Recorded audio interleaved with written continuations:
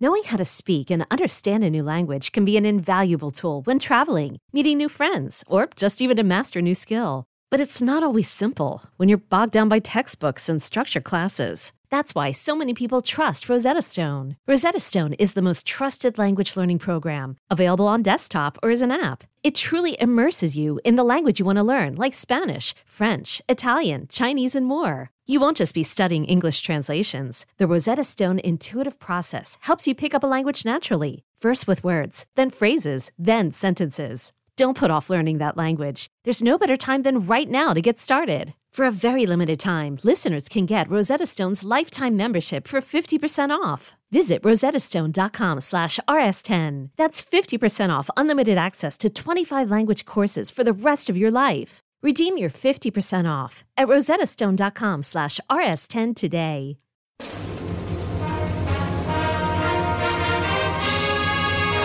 Hey, Trojan fans, it's time to get into the huddle with the Peristyle Podcast. The Peristyle Podcast is your weekly ticket to USC football and recruiting news. Don't forget, you can download the podcast 24/7 at our website, peristylepodcast.com. And now, here's the host of the Peristyle Podcast, USCFootball.com publisher, Ryan Abraham. Hello, Trojan fans. Welcome to another edition of Peristyle Podcast. If you're watching us live on YouTube, our simulcast, I'm Ryan Abraham, joined alongside Chris Trevino right over there. We are going to talk about rivalry week, USC, UCLA. Of course, USC beats Colorado 55-17. We'll kind of give a quick recap of that as well. If you have any questions or comments for the show, you can drop us an email, podcast@uscfootball.com, or call or text us at 424-254-9141. Please like and subscribe. If you're watching on YouTube, smash that like button, share it with your friends, subscribe to our YouTube channel at Inside Troy. And if you're listening on any of the podcasting platforms, please subscribe there. Follow us, the Peristyle Podcast. And if you're on the Apple Podcasting app or any app that you could leave a review, please leave us a 5-star review. That does help to grow the show. And I'm fired up today, Chris. We're ready. It's right. The rivalry stuff, it's like it's in the air. You could feel the energy on campus this morning. There was a crap ton of media. It's USC UCLA week. So, Chris, welcome in now. How you doing, man? Tired. Yeah. I'm ready to do my tired old shtick. Yes. As one review would have it. But yeah, there is a little bit of a boost of energy and intensity for this week because it is rivalry week. And last year's rivalry game that we covered, or the week leading up to that, pretty crappy, kind of boring, but it was still a rivalry game, although USC got the crap kicked out of them. But this time, a lot different circumstances. UCLA, I believe the fans say ruined it for losing to Arizona, costing a top 10 matchup, possibly a college game day. So like a Bruin, they Bruined it, as they would say. But still a lot of juice around this game. Yeah. Just with bulletin board, message board, ammo being fired by DTR and UCLA. And just the fact that USC wins and they go to the Pac-12 championship. So simple. Can't get any more simple than that. Win and you're in. Shout out to Washington. If you know a Washington fan, USC fans should be hugging them for giving them control of their own destiny. But yeah, so lots of storylines for this one and pretty excited to cover this one. Yeah, me too. Got to be over at the Rose Bowl. Try to get there early because it's a real pain. Is it that much of a pain? I've never really had any issue getting to the Rose Bowl. You're always getting there like 4 hours early, though. So I mean, get there 4 hours early. Then. Right. That's what I'm going to be doing, too. We're starting to get some comments. If you're watching us live on YouTube, thank you so much for that. Put question. If you do have a question for the show, we'll try to get to them at the end. Put question so I can kind of star it and come back and see it later. And if you have a funny comment, I am hosting and producing the show, but I will try to look at the comments and throw them up when I can. Like a lot of times, like when Chris is talking, if you say something funny or something that's topical, I will try to put that up on the screen as well. And before we jump into any of this stuff, we got to thank our sponsor, Trader Joe's. It's the holidays coming up. I love going to Trader Joe's, not just for the tailgating. The tailgating is great. Lots of great stuff there. I need to replenish what I'm doing next, Chris. I always go to Trader Joe's and I'll buy get 6 bottles of wine or something. And so, as you go through those, in an afternoon or whatever you do, Jesus. I had a nice steak dinner last night. So I had opened some wine. I'm like, oh, I got to go get some more at Trader Joe's. I love going in there because you can get like these $8-10 bottles of really nice wines, and I'm more of a Pinot Noir kind of guy. So I try to get these reds. And is that not you? Don't like wine. You don't like wine? I can only do red wine if I have to drink wine. I get a weird kind of drunk when I'm wine, so I typically do not. I stay away from the wine, but I have no problem with anyone flaunting wine or buying wine. And the thing is, like, sometimes people feel like there's people like you that maybe don't like it as much, or they feel like it can be pretentious or whatever.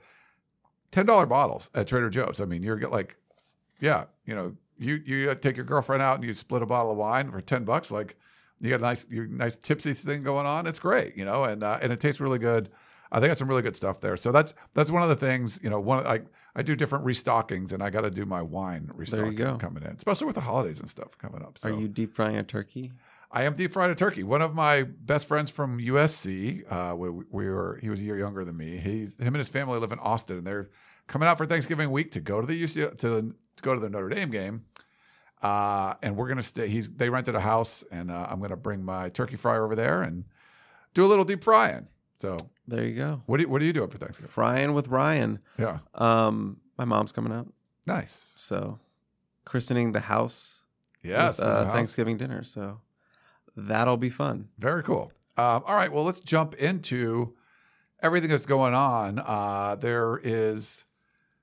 I don't know if you want to say, like, we'll know tonight about the college football playoff rankings. I know we have some questions about that, so we'll talk about that stuff a little bit later. The most important thing, and what Chris mentioned, isn't the ranking, the AP ranking and all that stuff. It's, can you win the Pac-12? And I think you do that, you sort of take care of everything else will take care of itself. I think Lincoln Riley said as much today. Just win. We saw Oregon lose. We saw UCLA lose. You just got to go out and win, and things will take care of themselves. And I agree with them 100%. Knowing that you control your own destiny going to the UCLA game is huge. You can go and punch your ticket to Vegas and play for a conference championship in Lincoln Riley's first year. So that's what's important. There's even scenarios where USC could lose the game and make it in. There's some weird scenarios. If UCLA wins, there could be like a 5-way tie, a bunch of teams 7-2 that really aren't. It's not that crazy. There's not even like a bunch of upsets that would need to happen. There are some weird things because most schools still have 2 conference games left. USC only has 1 because of the Notre Dame game. There are still like scenarios that are like if Colorado beats Utah, which like is not happening, if Cal beats UCLA, like I don't think that's happening. Any given Saturday. And what do you mean Saturday? Any given Saturday. Yeah, any given Saturday. I guess that could happen, but I don't think those are kind of likely. But we'll know a lot more, obviously, after this weekend. And, USC, you win, you're in. Utah, you win, you're in. We could see a rematch. Just if those 2 teams win, then you don't worry about anything else. The Colorado game for Utah doesn't matter. They're just, you win and you're in. I think it does matter. It does matter because if they lose. Yeah, but they won't lose. They won't. I don't think they'll lose to Colorado, but they still need to win against Colorado. Yeah, but I'm just hoping that USC keeps it simple and they win and they save me all the trouble of having to do quadratic equations on the board and solve what happens if there's a 5-way tie or what happens if there's a 4-way tie for second place with one first place team. It's just it's very. I did some of it. You can look on. I did a updated scenario look, but they usually it comes out to where they do not favor USC just based on the strength of schedule. Once you get deeper into the Pac-12 scenarios, or excuse me, the tiebreakers. So USC's best interest just win the game. Yeah, just win the game. And in terms of the playoff, look. USC is going to USC literally has the opportunity right now to close out the season with 3 wins over ranked opponents. And that would be a 6-game winning streak with 3 wins over ranked opponents to end the season. Pretty decent resume bump as the Pac-12 champion with a 1 loss. So as Ryan said, as Lincoln Riley has alluded to, just win and everything will write itself out. Yeah, you got some tough games, and things will definitely take care of themselves. Everyone wants to what about this scenario? What about this scenario? And I think either way, if you just win out and you go 11-1 in the regular season and win the Pac-12, you're 12-1. Anything after that is sort of gravy. If it's a Rose Bowl berth against Michigan, then you can use that as motivation that they kept USC out of the playoff or whatever. And if you make the playoff and get smoked by Georgia in the first round, you still first year Lincoln Riley made the playoff. USC's never made the playoff in the history of the college football playoff, and Riley gets coming. So it's all about if you win, only the scenarios are good. So I wouldn't worry about, oh my God, he didn't make the playoff. You can still use be in that. the Rose Bowl. You can use that. Year 6. Yeah, you can use that. All of it can be used. USC did have a Friday night game. It's a little weird. It was kind of fun watching a lot of the rest of the Pac-12, which I do because I'm a sicko, but I also do the Pac-12 podcast of Champions, plug there. I got to watch all those games from the comfort of my couch, not in the car, on a phone or something, or in the press box with an iPad. It was not yet. We don't my press box seats. I don't have good TVs. The TVs are behind you, so I can't watch the other games while it's going on. So I have to have all of it in front of me. But because it was a Friday game, really weird fourth quarter.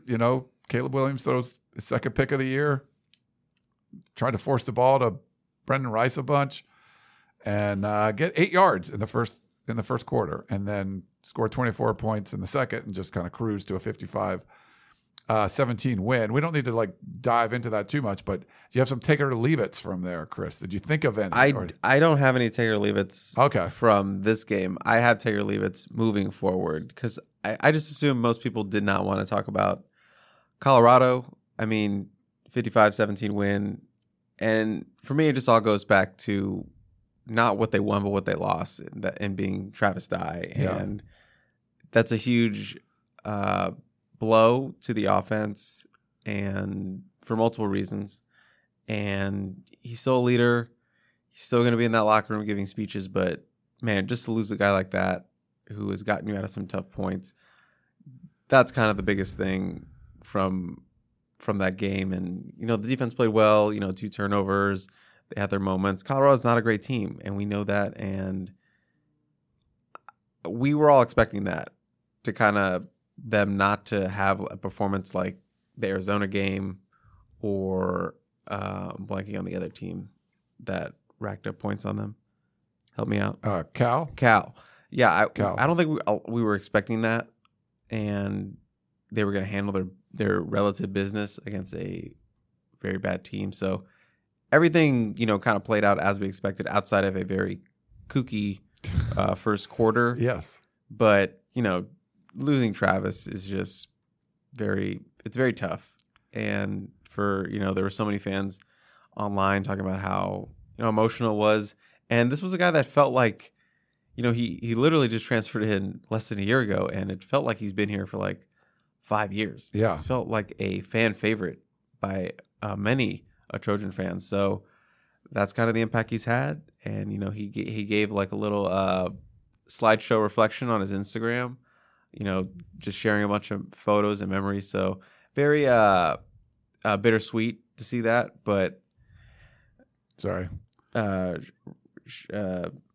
Ryan's playing. He spooked me. I screwed up instant analysis. Apparently, I put the old video in there, so I need to edit this while we're talking there. And he just played the intro on my ear, and I just. But I'm having a very serious talk about Travis Dye. I know. I'm sorry. And I think their run game will take a little bit of a step back, but Austin Jones super talented, and if Raleek Brown, man, runs a little more north-south instead of a little more less east-west, I think, he could be dangerous in these final 3 games, especially as his pass-catching ability to kind of offset the loss of Travis's pass-catching ability. Right. And then Darren Barlow's wild card, who we know is good. He just hasn't had the opportunity. So I think Austin Jones is going to grab that RB1 mantle and strangle the life out of it. Seems like a guy's ready to carry this team. We've seen him have some big moments, big games, but now it's all on him and his shoulders, and we'll see what that looks like. And, I think you should be a little bit worried about pass blocking, which he struggled with at times. Travis Dye is obviously their best pass blocker. Yeah. No blocky, no rocky.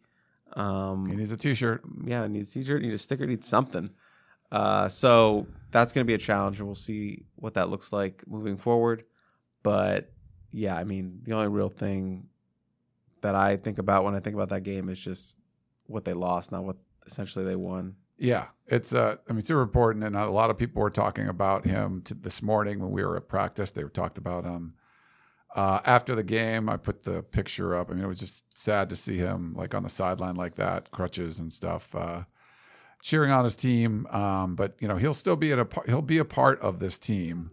That's the guy. You know, that's just the kind of guy he is, and I think a lot of the players are going to rally around that. And I thought you talk about the other running backs. I thought they played really well coming in. It was almost like everyone scored. Yeah, you're like, this is my fallen comrade, and we're going to play well for him. So I feel like, yeah, maybe Austin Jones is not going to be as good of a blocker, but we might see more pass catching out of the backfield from him. And that's, maybe you're not staying in the block, but Caleb Williams can kind of dump a ball over the rusher's head, and Austin Jones can go out and make a big play. So I'm curious. I'd love to see more Darwin Barlow. Obviously, Rayleigh Brown can just do a whole lot of stuff if he's running north-south, hopefully. So it'll be interesting to see kind of how they do against a UCLA defense that's not very good. But you can say that about just about almost anyone's defense in the Pac-12. But UCLA scored 28 against Arizona. So I think USC can have some impact on the defensive side of the ball by Tuli Tuipulotu getting in there and forcing some sacks. Force those big negative plays to get stops that way. If you can force some field goals, that's great. When you were watching Oregon make their run until this Washington game, they weren't kicking field goals at all. I think it was like 4 games or 5 games or something before they had kicked a field goal. It'd been a while.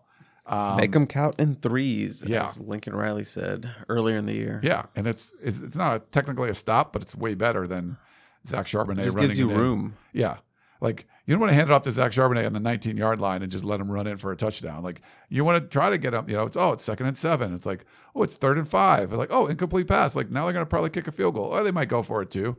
But there's another opportunity to get a stop. So I think you got to do a little of that. Arizona kind of showed what you can do against this offense. Now, was that UCLA's full attention on Arizona? Are they looking ahead to this week? Probably. But there's some opportunities there to just force some big plays. DTR is going to get some. Zach Charbonnet is going to get some. If Kashmir Allen comes back, he'll get some. But force enough negative plays where you can get some stops. And do you think the Arizona, and people in the chat, I want to hear what you think, but yeah, does Arizona's win over UCLA take some heat off USC's performance against Arizona? I think it does. And, again, the podcast. Said they were feisty. I said they were feisty. They are feisty. And they were feisty against USC. David Woods loves to be snarky. And, when we are co-host, and he had tweeted something when USC was playing Friday night by itself and they were struggling early, he had made some tweet about basically hey, this is a team they've gutted it out with a really tough win over, 8-point win over Arizona, saying an 8-point win over Arizona is basically a loss. And then I saved the tweet. And then once UCLA lost, I was have at it, USC fans. Yeah. It's how about a 6-point loss to Arizona? How about that at home? Not an 8-point win on the road. So yeah, he had to kind of take back some of the snark there. So that was kind of fun. But yeah, no, I think Arizona is a better team right now. They have a chance to be bowl eligible. They got to beat Washington State, and then the Sun Devils, who are playing better too. Sean Aguero, they're playing better with their interim head coach. Trenton Bourguet, I don't know. I think he got hurt in that game, and Emory Jones came back in, but Emory Jones looked pretty good too. So it's not gonna be easy. Arizona could lose their next 2, but if they can beat Washington State this weekend, they have a chance to go be bowl eligible. So super improvement over 1-11 last year, where the 1 didn't even really count because it was a COVID win. So, right. So I think we can kind of put a bow on the Colorado game. Colorado's just really, really bad. What have you seen a worse quarterback than JT Shrout recently? Can you remember somebody? You really don't like JT Shrout. He's so bad. I'm not saying anything. I covered him in high school. I'm not. Yeah. I have a personal connection to JT Shrout. So. Well, you know, he's underrated, I think. Okay, now you're just overcorrecting, and it's going the other way. He looked a lot bigger than what I remember him. Oh, he's like bigger. Yeah, like taller. Like he grew. He has a strong arm. Significantly. Yeah, just some of those passes were a little off the mark. Adam Munster Tiger does a great job covering Colorado. You know, feel bad for him because you're covering a crappy team right now, but. Yeah, he kind of equated it to skipping rocks. So like, you know, if you ever like skip rocks on a lake, like it could be jumping all over the place. Like the ball it comes out fast, but like you see these guys, they do a lot of like kind of crossing stuff and guys over the middle. And it looks like, hey, they look like they're schemed open and stuff, but the timing, it was like so bad. Like you're hitting the guy in the back shoulder, like really hard when you don't need to throw it that hard. It didn't look very good. So I asked Shane Lee this morning about like building some momentum for this because like Cal fired their offensive coordinator. So and O-line coach and offensive line coach because they stunk this weekend against Oregon State did they play? I think. Was it Oregon State? Let me see. I'll pull it up real quick. But guess what happened the week before? What did Cal do the week before? Put mad points up on. Yeah, it was Oregon State. They only scored 10 points and 7 of them were defensive. So they had a field goal in the whole game against Oregon State. So they fire Bill Musgrave, who's, you know, shouldn't have been hired to begin with. He's more of a relic NFL kind of guy. He's not like a college, you know, innovative like offensive mind. You got a defensive coach. You need an innovative offensive mind. Too many defensive coaches, it's almost like they don't want an offensive. I mean, I don't get it. Like an offense is only going to help you, you know. We've seen this at Iowa. We've seen this other places where they just don't hire good people to be the offensive coordinators. But the week before, Cal put up, you know, a whole bunch of yards and points against USC, which we hadn't really seen from this Cal offense before, outside of the Arizona game. Cal scored 49 on Arizona, and UCLA scored 28. Like, that's kind of crazy. But, yeah, so they just fired their coordinator. USC needed some momentum because you'd given up a bunch of yards and points to a crappy offense that fired their offensive coordinator a week later. So even though it's against Colorado. Momentum is momentum. It's momentum. And Shane Lee, you know, captain of the team, he knows this. You know, it's just like you'd rather, even if it's free, you know, you're playing basketball, just seeing a couple free throws go in kind of gets you, you know, should it help you hit your next 3? Like probably not, but mentally it does. You know, it's just like seeing the ball go through the basket helps you. And, you know, seeing some stops being made and forcing some sacks and getting that interception and sack fumble, like that's all kind of stuff that gives you like pause, like, okay, we can do this. Now, DTR is a different kind of quarterback. They've struggled with some, you know, mobile quarterbacks, you know, in the past, but most people do. But yeah, I think the momentum thing is important. And it seems like USC got some of it from this. Ready for some take it or leave it. Oh, you got some? Okay. Yeah, I said I got some. Oh, yeah. But leading into this week for UCLA, if anyone has a fan one they want to submit, I was looking for one more, but I couldn't think of one, but I have about 5 here. So if you see a good one, let me know. Take it or leave it, Ryan. Yeah. The winner of this weekend's game will need to score at least 45 points. I'm going to leave that. Okay. Because, I mean, we talk about, there's, you know, DTR's talking about scoring 60 and all this stuff. I mean, Arizona won last week and, you know, they scored in the 30s, you know, holding UCLA. Like, I don't think it's out of the question that this could be like a 42-38 or something. Like, I don't think you need 45 to win this one. Like, there are scenarios where it's 45-50 or whatever, you know, like there's going to be a lot of points, but there's other scenarios too where there's, you know, get some stops. We saw what Washington did early in that game against Oregon. They took long drives. They kept the Oregon offense off the field. Maybe USC starts running the ball more and like keeps the ball away from DTR.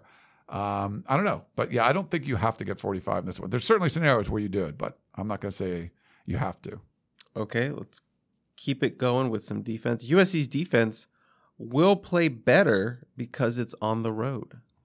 Quote, on the road.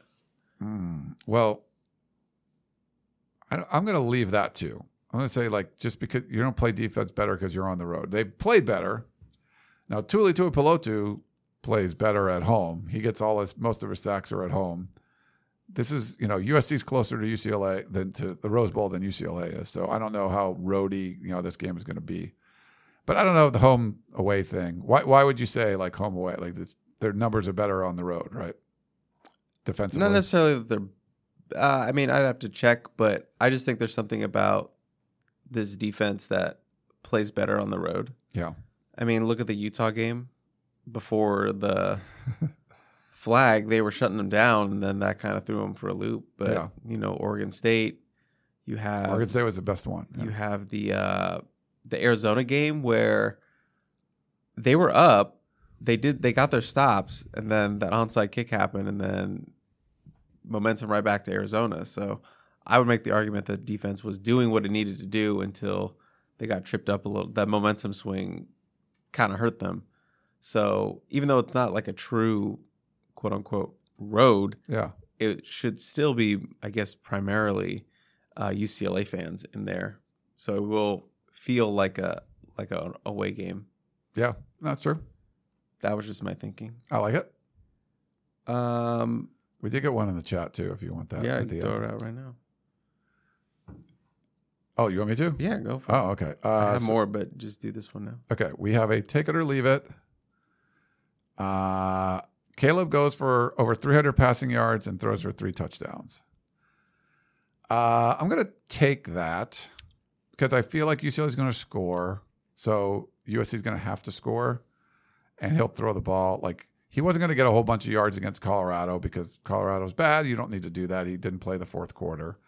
I think he's going to get, he's had 5 touchdowns in the last 4 games. So not all passing, like he had 2 rushing, but I think at least 3 passing, especially with Jordan Addison back. I think he might get a big play in this one too, and 300 yards. So I will take that. What about you? I mean, I'll take that. I mean, he could throw for 400 in this one. Yeah. For all I know. But I would expect at least 3 touchdowns from him. Speaking of Jordan Addison will be the best receiver on the field on Saturday. Take it. I like Jake Bobo, but he's no Jordan Addison.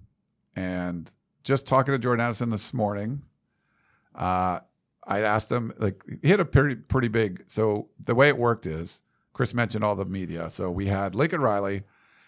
We had all kinds of cameras. This camera guy, like, squishes in and like knocks, like trying to knock me out of the way. I was like, I'm ready to punch the dude. But favorite battle? My favorite battle is fighting those camera guys when they come in once a year and then they're just like want to step in front of you. You're like, dude, I've been sitting here. Stop. Anyway, it's cleared out a little, and Jordan Addison came right in. So we had a lot of people around Jordan Addison, but we got a lot of players today. And luckily for us at USCFootball.com, we got a lot of people there. So I could stay on Addison the entire time. By the time I got to the end of the Addison interview, most of the people had left and they were interviewing other players. And I got to ask him, not one-on-one, but it was close to that, like, how did it feel? He caught the very first pass of the game. And he said it really felt good to get the ball in his hands. It felt good to, and his family was there getting to watch it. And then, he didn't play that much. And you just like, any hesitation, sometimes you come back from an injury, like people are like, I didn't want to plant or whatever. And he was like, he's like, no, man, I'm back. He's like, I'm back. And what was the quote? It's like, I'm going to put on it, like, wait and see. I forget exactly what he said. It was like basically something like, I'm going to show people that I'm back. Or wait and see that I'm back. Yeah. I'll show you all this on Saturday or whatever this weekend. So to me, just being that close to him, I just felt the confidence in his voice and what he was doing. I think he's going to have a breakout game against UCLA. So best receiver in the field. I will take it. Take it, he does. Yeah. DTR's recent comments, particularly about wanting to put up 60 on USC's defense, is a slip up as it gives the defense some extra motivation. I'll take it. USC, and you guys talked about this in instant analysis today, like nobody kind of took the bait. Nobody, was like, oh, here's what's going to happen. Jordan Addison hadn't really heard. He was just, and a lot of it was just like, I don't know. I mean, like, whatever. He can say what he wants. But if you're on the defensive side of the ball, you're going to hear that. And a lot of those players were there and gave up some of those points. And the players that aren't are like, we're not doing that. So, yeah, I mean, this is one of those things where I feel like this is going to be a little extra. There's a lot of motivation in this game. It's the UCLA game. It's, the Pac-12 championship is on the line. You get to go if you win. And if you're like a Shane Lee or, Bryson Shaw, like someone coming in that doesn't really know the rivalry that much and are familiar with other ones, now you just had your opponent, the quarterback you're going to be facing, like call you out and say, we're going to put up 60 on you. I think that matters. I think that's going to matter to these players. And it's like, who the hell is this guy? And it's funny that Lincoln Riley talked about coaching against him when he was at Oklahoma. Kyler Murray was his head coach, and he's just like, how long ago was that? Was his quarterback. Kyler Murray was Lincoln Riley's head coach. Yeah, he was his quarterback. That's how far back. So Lincoln Riley knows about DTR, but a lot of these players don't. And I think this will, if you didn't know, you do know now. And I think you probably, I'm not saying USC is like some sleeping bear, but if anyone was kind of like waking up from their nap before they go to this game, like they're going to be fully awake. Like I don't think you're going to see that first quarter effort that you did against Colorado. I think people are going to be awake and ready for this one. So yeah, I think a little extra motivation. What's it been like for you? Just having covered DTR the first year you started USFootball.com? Back in 1996. Back in 1996. Just had to get that quick zing in there. I'm sorry. Love it. Final one. USC wins this game. They run the table. I'm going to take that. I'm not including whatever bowl they get, whether that's a playoff or Rose Bowl. I think USC will be favored. They're favored in this one. They'll be favored against Notre Dame, and probably like a neutral site, like against Utah or Oregon, you would be favored again. So maybe not Oregon, but Oregon just lost. Yeah. So I think they'll still be favored, especially if you kind of win impressively. So yeah, I like USC's chances. But this one's the one that kind of pivots on everything. Like we win this game. Notre Dame's had some good wins, but they've had some really bad losses too. So, they're capable of losing a lot of these games. So I feel like, Notre Dame plays Boston College this weekend, so they're not going to lose that. But they'll be a 3-loss team coming to the Coliseum. But yeah, I'm pretty optimistic if they can get through UCLA. I don't know where all this USC is going to lose to Notre Dame talk is coming from. They beat Clemson, and Clemson we know is like a not that good paper tiger. Yeah, they lost to Marshall and they lost to Stanford. Like, look how bad Stanford is. They're better, but they're not like. I don't know. I don't know where this is like. They're pretty garbagey. USC struggled against Cal, and then everyone was like, "All right, they're going 9-3." Yeah, they're going 9-3. Like, okay. The Cal offensive performance is probably one of the more head scratching aspects of the season for sure. But these are all like, even like if we went to go shoot hoops in the YMCA and like say I'm better rebounding and I don't shoot the ball well from the outside, you're just like, okay, well, he doesn't shoot the ball well from the outside. One day I might like that. I just might shoot Jack Plummer just throws a bunch of dimes and like does well one day. Like it can happen sometimes. Again, they were up 20 points and then just let them back. Yeah, let them back. So yeah, but I feel like this is a team that can focus on the moment, if that makes sense. Where like we need this big stop. Yeah, not 4 stops in a row. Right. You need one now, not just defensively too, but I think just what Caleb Williams has shown he can do. What did they do when they went on the road at Utah? Like they were up, 2 scores, 1 score, 2 score. They got the ball back, stopped them. Yeah, like there was a lot of that going on. Now then they couldn't figure it out in the second half, and then Utah wasn't going to be stopped. That's when you kind of needed a stop, and that's sort of when they got one. It was wiped out by officiating and stuff. Flags sort of came in there, but I feel like if you look at what Caleb Williams did, like they never got behind. The only thing they got behind is when they, basically Utah tied the score and then went for 2. Caleb Williams was going to do enough every time he got the ball to make sure. And I feel like you could do the same thing in this one where people look at, well, Zach Charbonnet is going to run for 1 million yards and DTR. Like they're probably going to have huge games. They're probably going to have big games against USC. But how do you manage that game? Is Caleb Williams, getting the ball first and like keeping the lead, and then you get that one stop and they don't keep the foot off the gas, and now UCLA is playing catch up. UCLA is they're 0-2 if DTR throws more than they run, and they're 8-0 when they run more. So get a lead, force them to be a throwing team, not let them play. This is a team that plays really well from ahead. USC can play well from ahead, but also plays well from behind too, and can kind of catch up. So this is one of the things where come out early, score early, and sort of keep them. The Bruins off balance and not let them do exactly what they want to do on offense. And I think, USC's got a real good shot. There you go. You heard from the man. Let's see. All right. What else did we have for, DTR comments. Let me pull this up. You talked about it already. We did have a question kind of, why didn't anyone from the defense call out DTR in his comments? And I mean, what did you like? I just felt like people were taking the high road, and it might have been like a thing like, let's not give any bulletin board material to UCLA, and let's not put too much emphasis on what DTR said. Just sort of take the high road. Is that your kind of assessment of what happened? Yeah, I mean, UCLA's already given with those comments USC's defense, particularly, some extra motivation. Why give it back to them? Why come out and be like, whatever. I can't even think of something to respond. Like, that's some crazy stuff. We're going to home the 0 points or something like that. Like, why say that back? And then they have motivation too. It just felt like UCLA wants them to roll in the mud with him in terms of trash talking this week. Get dirty with them. But USC wants to take the high road. And I'm sure that Lincoln and his staff sat down with the SIDs and were like, hey, you better coach him up. Take the high road. He saw those comments. Don't say anything about this. Don't comment on this. So that's what I felt was going on. And, I don't see any motivation. I don't see any reason why to give them motivation back to you in just this like this back and forth of trash talking.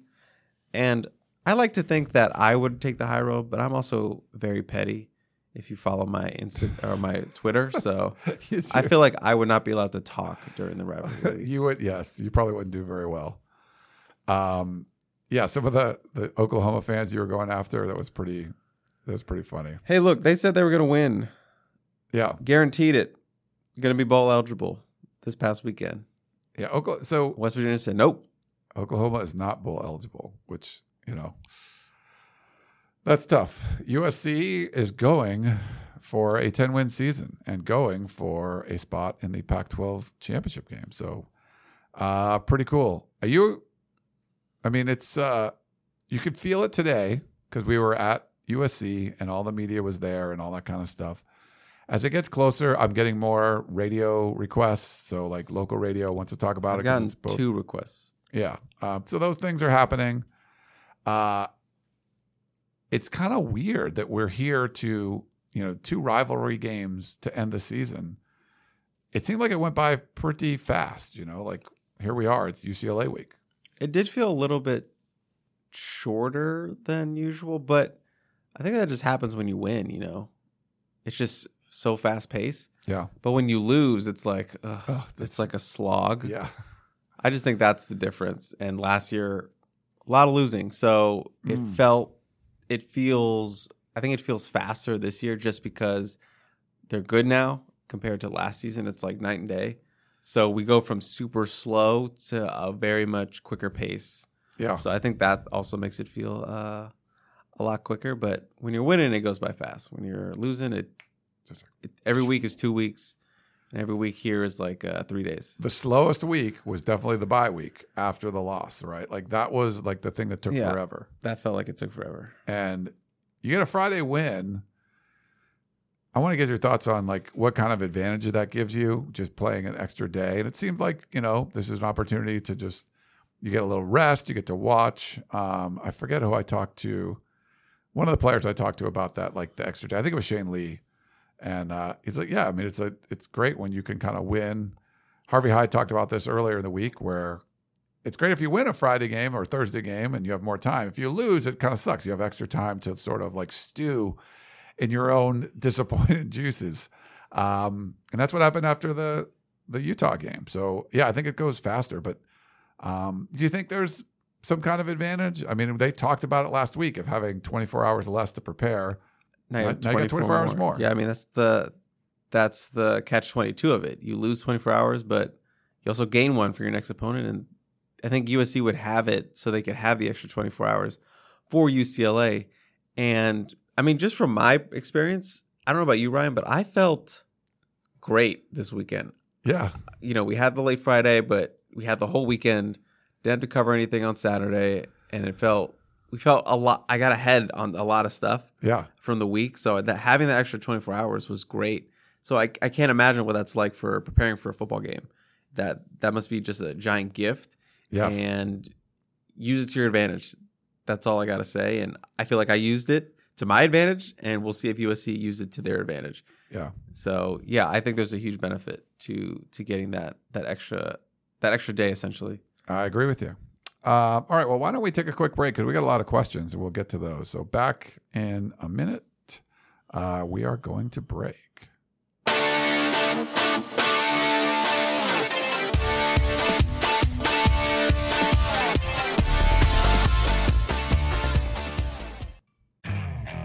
Okay, picture this. It's Friday afternoon when a thought hits you. I can spend another weekend doing the same old whatever, or I can hop into my all-new Hyundai Santa Fe and hit the road.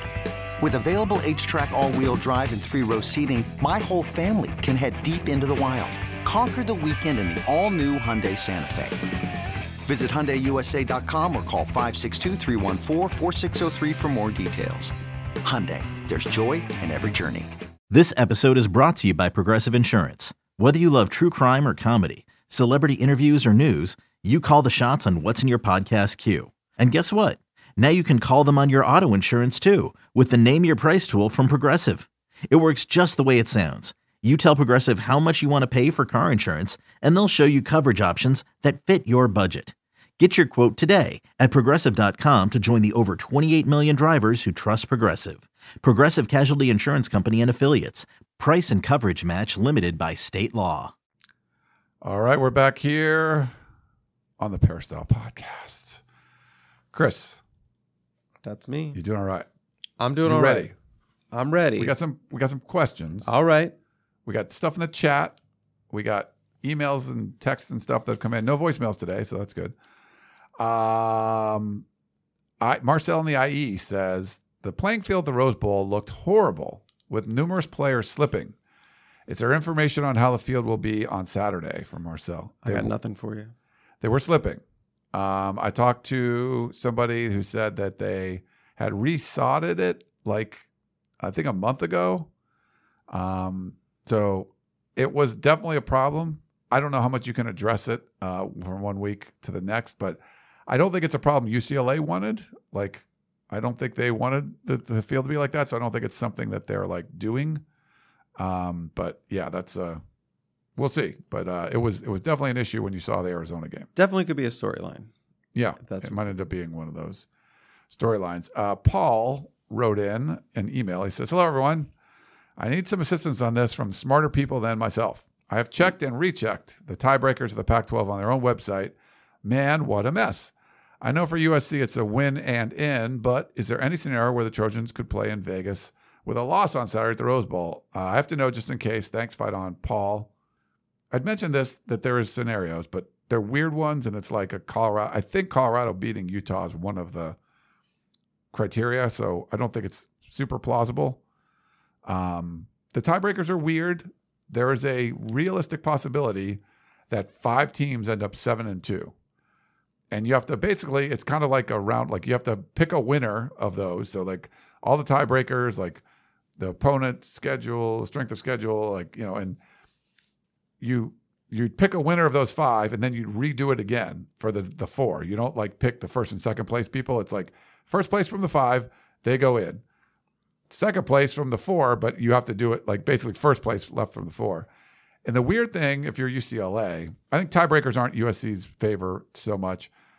UCLA, it's unfortunate because they would have more head-to-head wins because in this scenario, USC would lose to UCLA. UCLA would have a win over Washington, over Utah, and over USC. So 3 of the teams of the tiebreakers, they would have wins over. But because they all don't play each other, they don't use that. And they would lose the other tiebreakers. So UCLA would be, and there's real scenarios where UCLA wins out and they get left out because the tiebreakers aren't like head-to-head, which would help them. The tiebreakers are this other stuff because everyone doesn't play head-to-head. So it's definitely convoluted. Very convoluted, and there's a story up on newspaper.com where I address this, sort of. I told you I wasn't going to get drunk enough to figure it out. So I'm not even going to touch the 5-way, but just on a quick glance, the 5-way tie for first place, I do not believe USC gets in. I don't think so either. The other scenario, if USC loses and the winner of Oregon-Utah wins out, so let's say Utah wins out. Like Utah beats Oregon, they win out, they're the number 1 seed. So then it's a 4-way second place tie with Oregon, USC, UCLA, Washington. Oregon wins that. Let's say it's the other way. Let's say it's Oregon wins out. So then it's Utah, USC, UCLA, Washington. I believe Utah also wins that seeding matchup with that 4-way second place tie. So USC would need a lot of help if it loses on Saturday. There's a possibility, but the strength of schedule really hurts them in terms of the non-common opponents.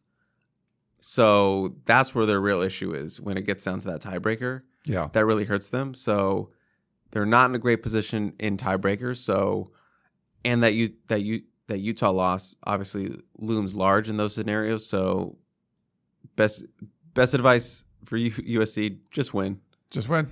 And don't live it up to tiebreakers or our interpretation of tiebreakers. And that's just my interpretation of reading the rules being shotgun. So in our interpretation, Oregon and Utah have the heads up have the advantages when it goes to those deep tiebreakers. Yeah, I think they do. I think you're right about that. LA Transplant wrote in, okay, Chris Ryan, tell me why Brendan Rice deserves more snaps than Kyle Ford. Rice had lost an interception and dropped a pass in the first series. I believe we talked about Rice last podcast. Someone brought this up. But I will just say, Ryan, I don't know about you, but I feel like this staff has lived up to their wording or telling the media that if you do your job in practice, you're going to play. Yes. And it doesn't matter if you were a walk-on or a 5-star or whatever. If you are performing in practice and you're the guy in practice, you were going to get the reps on Saturday. So I feel like Brendan Rice has to be doing something in practice that makes him the first guy out there. And yes, he has been inconsistent at times. He's dropped some passes. He's had some frustrating plays, but he's also made some good plays too. So there is a catch-22 with Brendan Rice. And Kyle Ford had a really good game. Came up with those big third down catches. They are not scoring on that drive without Kyle Ford. But I just have to feel like, based on what USC staff has been telling us, if you're going out there with the first team and getting the majority of those reps, you're doing what you need to do in practice during the week. So I have to imagine that's what's going on with Brendan Rice. As frustrating as he can be sometimes in games, he does make plays, does have some drops, but that's just my logical reasoning of it. Yeah, I mean, I think they've been true to their word, and we've seen guys. We've seen like a guy like Taj Washington have an increased role. I mean, I think he's working hard in practice, and he, it's not just been what he's done in practice, but then he's proven it on the field too. And Rice, I think, talked about this week, right? Like, I mean, he knows he can play better, and I think he put it on his Instagram or something about playing better. And he's still a young guy. I mean, he was playing in Colorado's offense. I mean, it's hard to get that stink off. Does that count as a college year for a wide receiver? Yeah.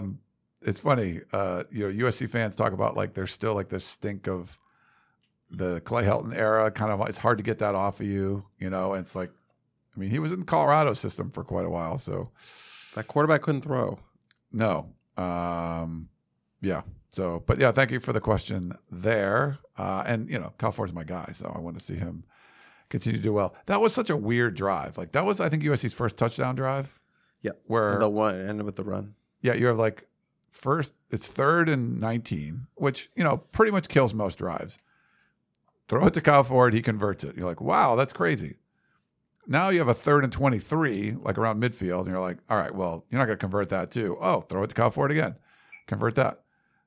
Then you're down in the red zone, and you get a offensive PI, and it's 1st and 25. I don't remember what the second down was, but it was 1st and 25. And you're like, okay, that's going to be hard to overcome. Nope, overcome that and score a touchdown. So I don't remember like 3 like down and distances of that like skewed against you in one drive and still being able to convert them all. That was kind of crazy. Yeah. And it worked out though. But that's what you get when you play Colorado. So I don't know if how it works out against any other team. Right. Yeah. You're not scoring about pretty much against anybody else. Let's see. Oh, LA Transplant also, he said, the Dye injury was heartbreaking. I feel for him as a senior. However, the potential of Rayleigh Brown and Darwin Barlow and Austin Jones ready to take charge, it's hard not to get really excited about that. I would agree. Thoughts, though, why was Caleb throwing a temper tantrum at the end of the first half? So it's like I didn't get to see this in the broadcast yet, but I guess that was going on. Do you know what he's talking about? I do not know what he's talking about. Okay, so sorry. We'll have to go back and take a look at that. I've seen like a clip. I saw a clip of him yelling. Yeah, he was like getting upset. I don't know if it's a temper tantrum, and I don't know what that was. I thought he was trying to hype everyone up. Maybe I misinterpreted. I didn't hear with any sound or anything. I just saw the clip. Yeah, same thing. I didn't get to like see like what was the context of this and what kind of what that meant and everything. So. But thank you for that question. Let's go. We got a Curtis Moreno Valley email. He normally does a voicemail. Tight. Yeah. Hey, Ryan. We once had a disagreement about how the playoff panel is, quote, swayed by impressive wins. I said back then, all I have to do is win no matter the score because we are USC. Now, with no wins to impress the panel, we are ranked above teams with identical records and strength of schedule because of the logo brand bias. And I'm loving every minute of it. Curtis from Moreno Valley. Curtis, I don't think USC controls their own destiny as far as the playoff goes, though. So I think, like a TCU would be in as an undefeated Big 12 champion. A Tennessee that's one loss and doesn't go to the SEC championship game, USC would have to jump Tennessee. Like they're behind. They're behind LSU right now, right? Like the last, a 2-loss LSU team. So that's not brand. I mean, there's a brand, it's the SEC, and that's what's getting the most credit. So USC definitely gets credit for being a great brand. I don't know if that trumps the SEC brand, though. Like beating Alabama, people still look at it as like you just did some godly thing. And, Alabama's lost 2 games, and they've almost lost a couple other ones. So a few other ones. So Alabama just doesn't look as good this year, but you beat Alabama, It could be like a 3-loss Alabama team, but you're still getting like all the credit in the world because you had beat Alabama at one point in the season. I'm not commenting on this. No, this is your beef with Curtis. I don't know if it's beef, but it's just like this is your do you think showdown. If USC wins out, do you think it's a guarantee that they're in the playoff? It is not a guarantee. Okay, I think it's a good chance. I think it's a great chance. Yeah. I just don't think it's a guarantee. It's not I a will guarantee. never give a guarantee with a committee ranking. Yeah. Ever. Even though it'll be 3 straight ranked wins, I still will not do it. Yeah. We got an email from M. Guys, knowing that you love stars and that they matter, I'm wondering, with all the injuries to our linebackers, why are we not seeing any appearances from guys like Simon, Tabarucci, Thompson, and Davis? Is it all injuries or is it practice performance? And also it seems that there's a lack of beef on the defensive line. I'm wondering why Kobe Pepe is MIA. Do you think performance or injury? Well, Carson is hurt. Yeah. He's not going to play this season. So right. So he's out. Scratch that one. The Davis one, Rajon Davis, is very stupefying because, on paper, 4.4 speed, cover skills out the ass.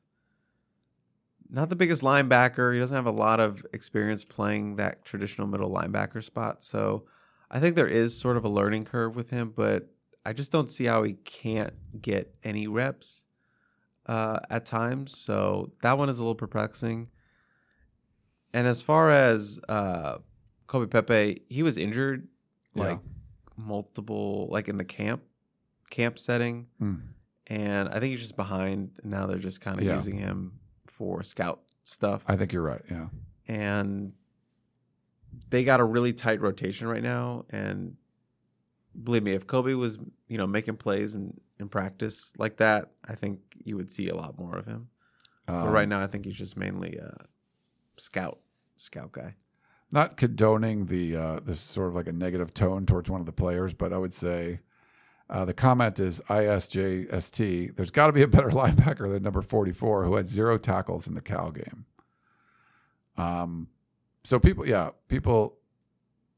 Namora, they're not huge fans of sometimes. Like you would rather see one of those other guys play, but there's reason. We don't know all the reasons, but there's reasons why these, the guys that are playing are. And I think you just have to trust the coaching staff that they're doing this because they know what they're doing, or this is the best option. Go back to the practice argument of who's showcasing themselves in practice, who is playing the best throughout the week, who's playing the best Sunday through Friday, who is deserving of those reps. And I don't want to say any of those guys aren't deserving of those reps, but this is kind of what the staff has said, and for all we've seen, they've backed that up with who plays. Yeah. Corey Foreman's been third string at times. Yeah, and he's playing a bunch now. And he played a bunch on Colorado, and he had a good game, a good first half against Colorado. So that tells me he was playing well in practice. So, there's a lot more that goes into it than just someone's star rating. So, and there could be something I'm not saying this happened, but if a player had missed some meetings, or if their grades weren't doing well or something, and there's another reason why they're not playing, there could be that too. And they're Lincoln Riley's not going to say, hey, this player, is failing 2 classes, so he's not playing right now. There could be circumstances beyond just what you know as the guy was a 4-star, there's more reasons to play or not play than that, Do you know where Montgomery County is? Yeah, Moco in Maryland? Yeah. Oh. Well, Marcus from Moco sent us a long text message. Said, I've been hearing we should reserve our criticism of the team's performance given where it was last year and how far they've come. Allow me to use a food analogy to push back on that assertion. If you replaced a Piggly Wiggly with a Trader Joe's, you wouldn't have the same expectations as to the quality of the food that you had last year, would you? The fact that Piggly Wiggly once existed where Trader Joe's now stands is irrelevant to any expectations going forward, especially since almost anything from management to food suppliers to frontline staff is different. I say to this, Helton's Piggly Wiggly was finally shut down by Bone and Folt's health department and replaced by Riley's Trader Joe's.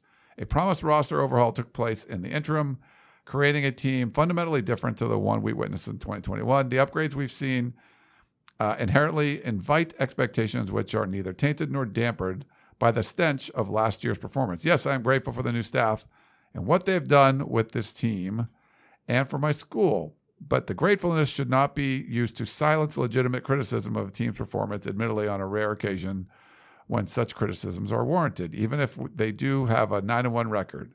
Marcus from Moco, he says, right up the street from Trader Joe's in Silver Springs. And he says, P.S. Chris, can you imagine USC versus the Terps at Bird? Crazy. What's Bird? Maryland Stadium. Oh, okay. I believe it's Capital One Field now, or maybe that's changed, but maybe it's called the Bird, or we would call it the Bird. I don't know if you have thoughts here, but I would say with this analogy, to make it more accurate, would be that Piggly Wiggly shut down abruptly, and then you brought in Trader Joe's was hired to take over the spot, but they weren't giving a whole lot of lead time. So a lot of the people, the employees that were there are retained. So Trader Joe's has to bring the Piggly Wiggly employees with them.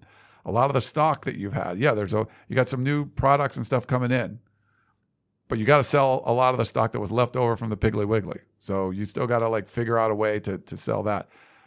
It's not like you completely took over and built a brand new Trader Joe's. It's like you're building one on the fly.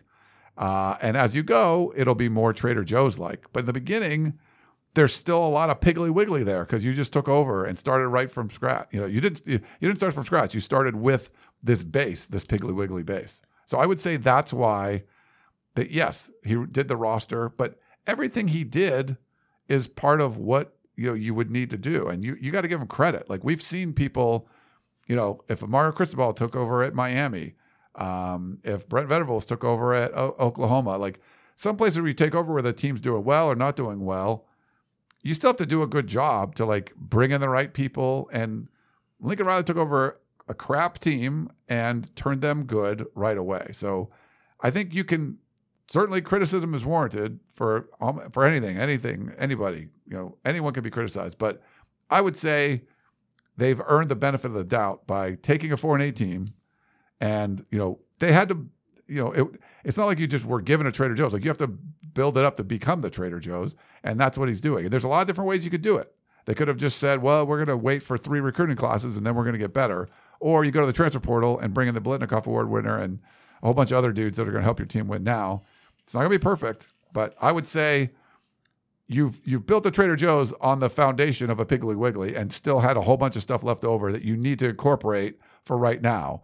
And then then they're going to have like shut down for the holidays and then they'll be able to like swap some stuff out after that. But you are existing in like this shell of the Piggly Wiggly with a lot of the Piggly Wiggly sort of stench still hanging over, and you have to try to make it work. So that's why I would say you should give, it's not just a brand new team. It's a team that you've had to make brand new, and you got to get credit for being able to do that. Mario Cristobal wasn't able to do that. Brent Venables wasn't able to do that. Lincoln Riley is, and he took over a much lesser program than those guys did. So that's my rant. What do you think, Chris? Do you remember that Piggly Wiggly? No. Oh, wait.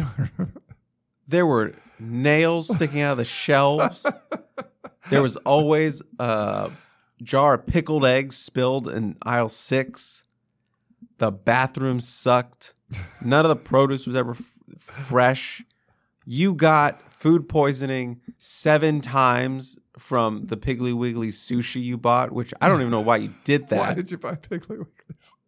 Do you remember the Piggly Wiggly? You don't. You're acting like you don't. So why don't you just enjoy the Trader Joe's, which has clean floors, stock stuff. Sure, the bathroom, still a bit janky, but that's okay. It'll get less janky as the time goes on. Yeah, there's some things wrong with this Trader Joe's. There's some zoning issues, but they're going to get those fixed. So why don't we just enjoy what's going on? They're 1 game away. Trader Joe's is 1 game away from the Pac-12 championship. Yeah. Remember that Piggly Wiggly? What was this guy's name? Who was it? Marcus? Marcus from MoCo. Shout out to Marcus out in Maryland, but of course a Montgomery County person would give me this question. Did you have to there's so many comments about Piggly Wigglies, and so I've never been to one, but it's a Southern grocery store, right? Are they in Maryland? They're not a Maryland thing. I think it's think of like a Ralph's. I think it's just like a lower brand Ralph's. Okay. Good thing you didn't say Publix though, because Publix are awesome. Oh, nice. You never been to Publix? I think I've been to one, Okay. like traveling. Shout out to anyone in the chat who lives by a Publix. Go get a chicken finger sub for me. Nice. And just eat it in my honor, please. There you go. Please. But you have a lot of comments about Piggly Wiggly in there. So like what comments? Like Piggly Wiggly sucks? Or no, they were just like there's a lot of Piggly Wiggly talk. There was like a Ryan 1, Piggly Wiggly 0. Like they thought we like kind of crushed poor Marcus. So sorry, Marcus. Look, man, I'm just saying, like, you can, yeah, look, sometimes the pass rush doesn't get there. Sometimes, I guess a lot of times the linebacker play isn't there. But yeah, they're going to get Tackett Curtis. You got to look at the bigger picture. Yeah. They are 9-1. That's the bigger picture. That's the bigger picture. Yeah. Let's go to some questions we've got in the chat from Sager. Question: Gentry is back. When are you expecting from him? Will he be on a snap count? We don't know that he's back. Riley said he's progressing. Yeah. He's practicing. It's only Tuesday morning, so still some time. Got the extra day. I don't know if he'll be on a snap count because, I mean, I guess it just depends how he's feeling, but I feel like this is a game where you need him. Yeah, I think you need him. And will it be? I don't think you would play him just to pull him after like 20 snaps. Right. I don't think you would do that. I think if you're gonna play him, he's gonna play. Yeah. So yeah, I don't anticipate any sort of snap count, just because, like I said, if you're gonna play him, what's the point of playing for 20 snaps in the first quarter? Yeah. When this game will probably be decided in the second half. Yeah. So yeah, if he plays, I think he's just gonna play. He'll be full go. And then Daniel, kind of following up with that, Rajon Davis seems to be capable in Gentry's place. Do you see him getting more playing time? I don't know if he's capable because I haven't seen it. We haven't seen him. I haven't seen him. So for all I know, he isn't. But for all I know, he could be amazing. I don't know. Yeah, we but just you have don't to trust the coaches. He had opportunities to get in. He just hasn't got in. I think you trust this coaching staff a lot more with their assessment or their evaluation of who's playing and who's not. Like last year, didn't trust. Even if last year, it's like just throw him in. Like who cares? Yeah. You can't stop anyone. I don't think this is the game you're going to throw him in. Like if you wanted to throw him against Cal or Colorado, like that's fine. But they didn't throw him in then. Not Cal. They were in a kind of a one possession game there. That's true. Yeah. We'll try to rapid fire some of these. Ula, who has a bigger game, Caleb Williams or DTR? What do you think? Caleb. Yeah, I'll go. Caleb is hot right now, and he seems to thrive in these kind of big games, like a Utah. Yeah, he does thrive. And he gets Jordan Addison back, and probably Mario Williams. I think he's going to have a big game. Cameron, does it help or hurt USC that UCLA lost last weekend when it comes to game planning and how UCLA comes out playing this week? I think it hurts. Yeah, I would think because you would have gotten that top 10 matchup. You would have gotten the college game day probably. And, UCLA is refocused. They had a wake-up call, got slapped in the face. Yep. Not like punched in the face, but they're just they're awake now. They're like, oh, okay. Yeah. This one, people were talking about this a little bit. Will there be more USC fans at the game? So I think he means more than UCLA. I think there could be a lot of USC fans, but I think UCLA have more fans. My guess. That's how I feel. I think they only get 6,500 tickets, and you could get. But you'll find ways. But I feel like it'll be slightly more UCLA. Yeah. Visual diction. Should we be more worried about facing off against Notre Dame in the trenches in a few weeks? They're building a lot of momentum and are running the rock well. Thanks and fight on. They just had like a 3-point win over Navy. They didn't. I think they didn't score in the second half against Navy or something stupid like that. Notre Dame usually has like good trench play. Yeah. But USC's got a good offensive line. I mean, I'm rolling with a team that hasn't lost to Stanford. Yeah. I'm rolling with a team that hasn't. It's really hard to trust a team that lost to Stanford. They lost to Stanford. Let that sink in. Michael, he says he agrees with the Rajon with Daniel, free Rajon. So he wants to see Rajon play. But his question is, will Damani Jackson, play at all the rest of the year, whether because of injuries, rustiness, injury, or red shirt? Well, Lincoln kind of talked about this, I believe it was last week, but he said he's getting healthier. He's getting back on the field. Yeah. And they're hopeful that he can help them down the line. What does that mean? I don't know. He was suited up on Friday, didn't play. Yeah. He's been suited up at practice, but I think he's still trying to get fully healthy based on what Lincoln said. So is he going to help you against Notre Dame? Maybe. Is he going to help you in the Pac-12 championship if you get there? I don't know. Yeah. Is that too big of a spot for a guy who hasn't played in like several weeks? Maybe. If he plays against Notre Dame, like if there's like garbage time or maybe there's like specialized packages a la Oregon State, yep, I think he has a better chance to play against the Pac-12 championship. But if he doesn't play Notre Dame, I don't think he'll play for the rest of the year. I think you're right. Eddie says, is Orange County? Yeah, but Eddie Renya. I think there's Eddie in Orange County. Is Travis Dye the Sean Cody of the Lincoln Riley era? So Sean Cody was like the first big recruit. I wouldn't say that. I don't think that's analogous. No, I wouldn't say that just because, Lincoln had already like gotten Caleb Williams at that point. Yeah. You know, he had already gotten big guys through the portal. I think it's more so, I don't think that fits quite comparison-wise. Just because,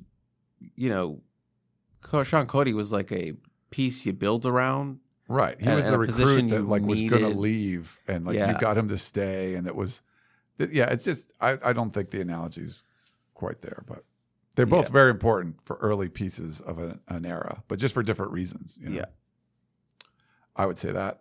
Luke had a couple, he put a couple in. Give it to Luke. Luke, feels like Rayleigh Brown's potential is sky high.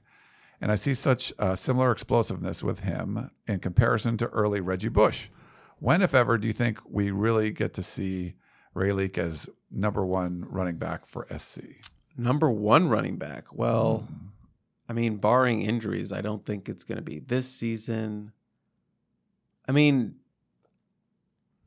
It could be next year. Okay. It could be a situation where he's sort of...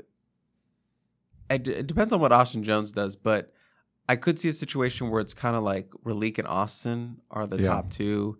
They got two really good backs coming in with this class, and Quentin Joyner and Amarian Peterson. Those guys could play early. Store those names. They could play early, but I wouldn't say he'd be the true number one back next year, but I definitely could see him being like a more clear number two. And maybe even take that number one job down the line. Next year will be the year we'll really get to see Raleek fully unleashed. Yes. But these next 3 games, potentially next 3 games, whatever, I think it could be a big end for Raleek Brown in his freshman season. So, yeah, he's young. We want to watch his progress, but he's got the potential. And the fact that they've used him as much as they have, like even early on, I think it shows you what Lincoln Riley thinks of him. So I think there's some good opportunities there. We got a couple more. I think there might be some more that I haven't starred yet, but Blackie Chan plays take it or leave it. USC will have a 100-yard rusher against UCLA. Isn't UCLA's run defense kind of good? No. I thought they were like 5th or something. Maybe they're okay. Like pass defense is bad. I think I'm going to leave this one just because I don't think you're going to see maybe you see Austin Jones kind of take that role over, but I think you might see all those guys play. So it might be distributed a little bit more. Gun to my head, I'm saying no. Okay. But I can be talked into it. Yeah. I can be swayed. But I'll just say no. All right. Josh, with as tight-lipped as Lincoln Riley is on injuries, any word on any defensive players coming back for the game? If the Trojan D can keep DTR in front of them and slow the run, they can pull away. I would agree. The only one is Gentry.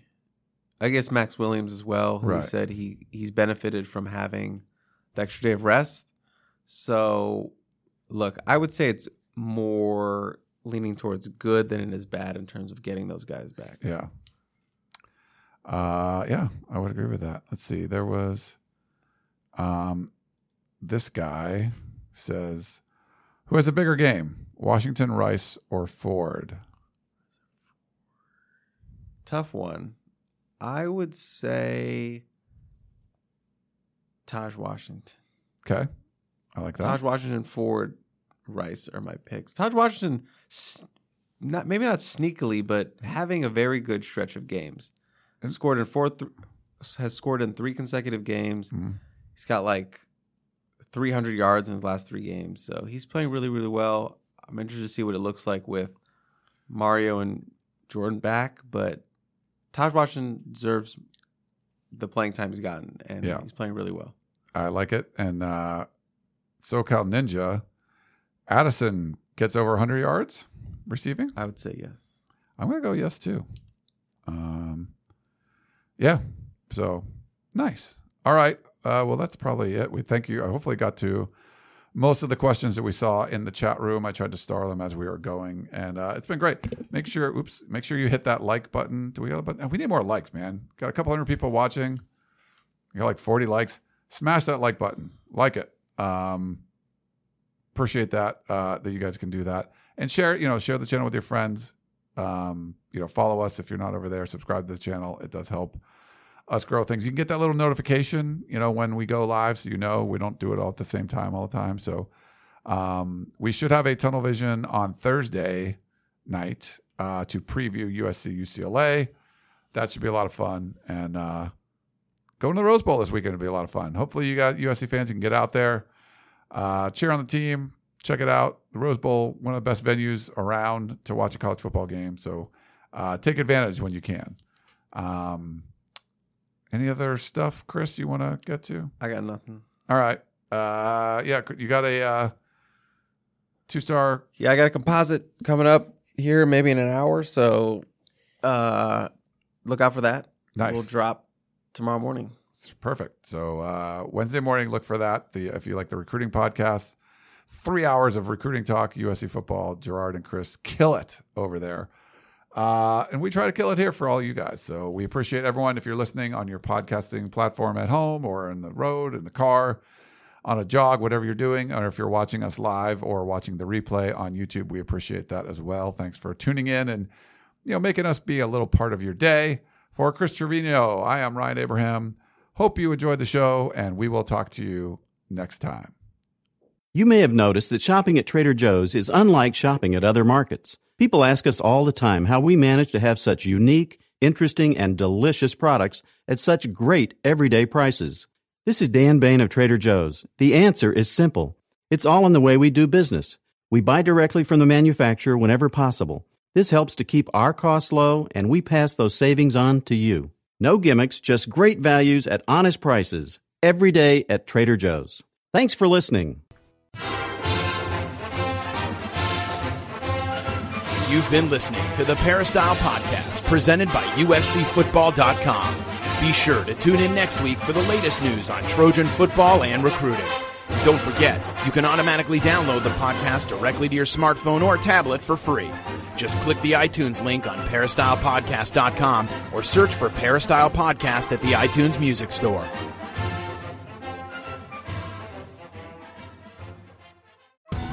Survivor 46 is here, and so is On Fire, the only official Survivor podcast, and we have a twist this season. The winner of Survivor 45, Dee Valladares, will be joining us every week. We're going behind the scenes of the biggest moments, the how and the why things happen, and the strategy and analysis you can only get from someone like me, a Survivor winner. Listen to On Fire, the official Survivor podcast, wherever you get your podcasts.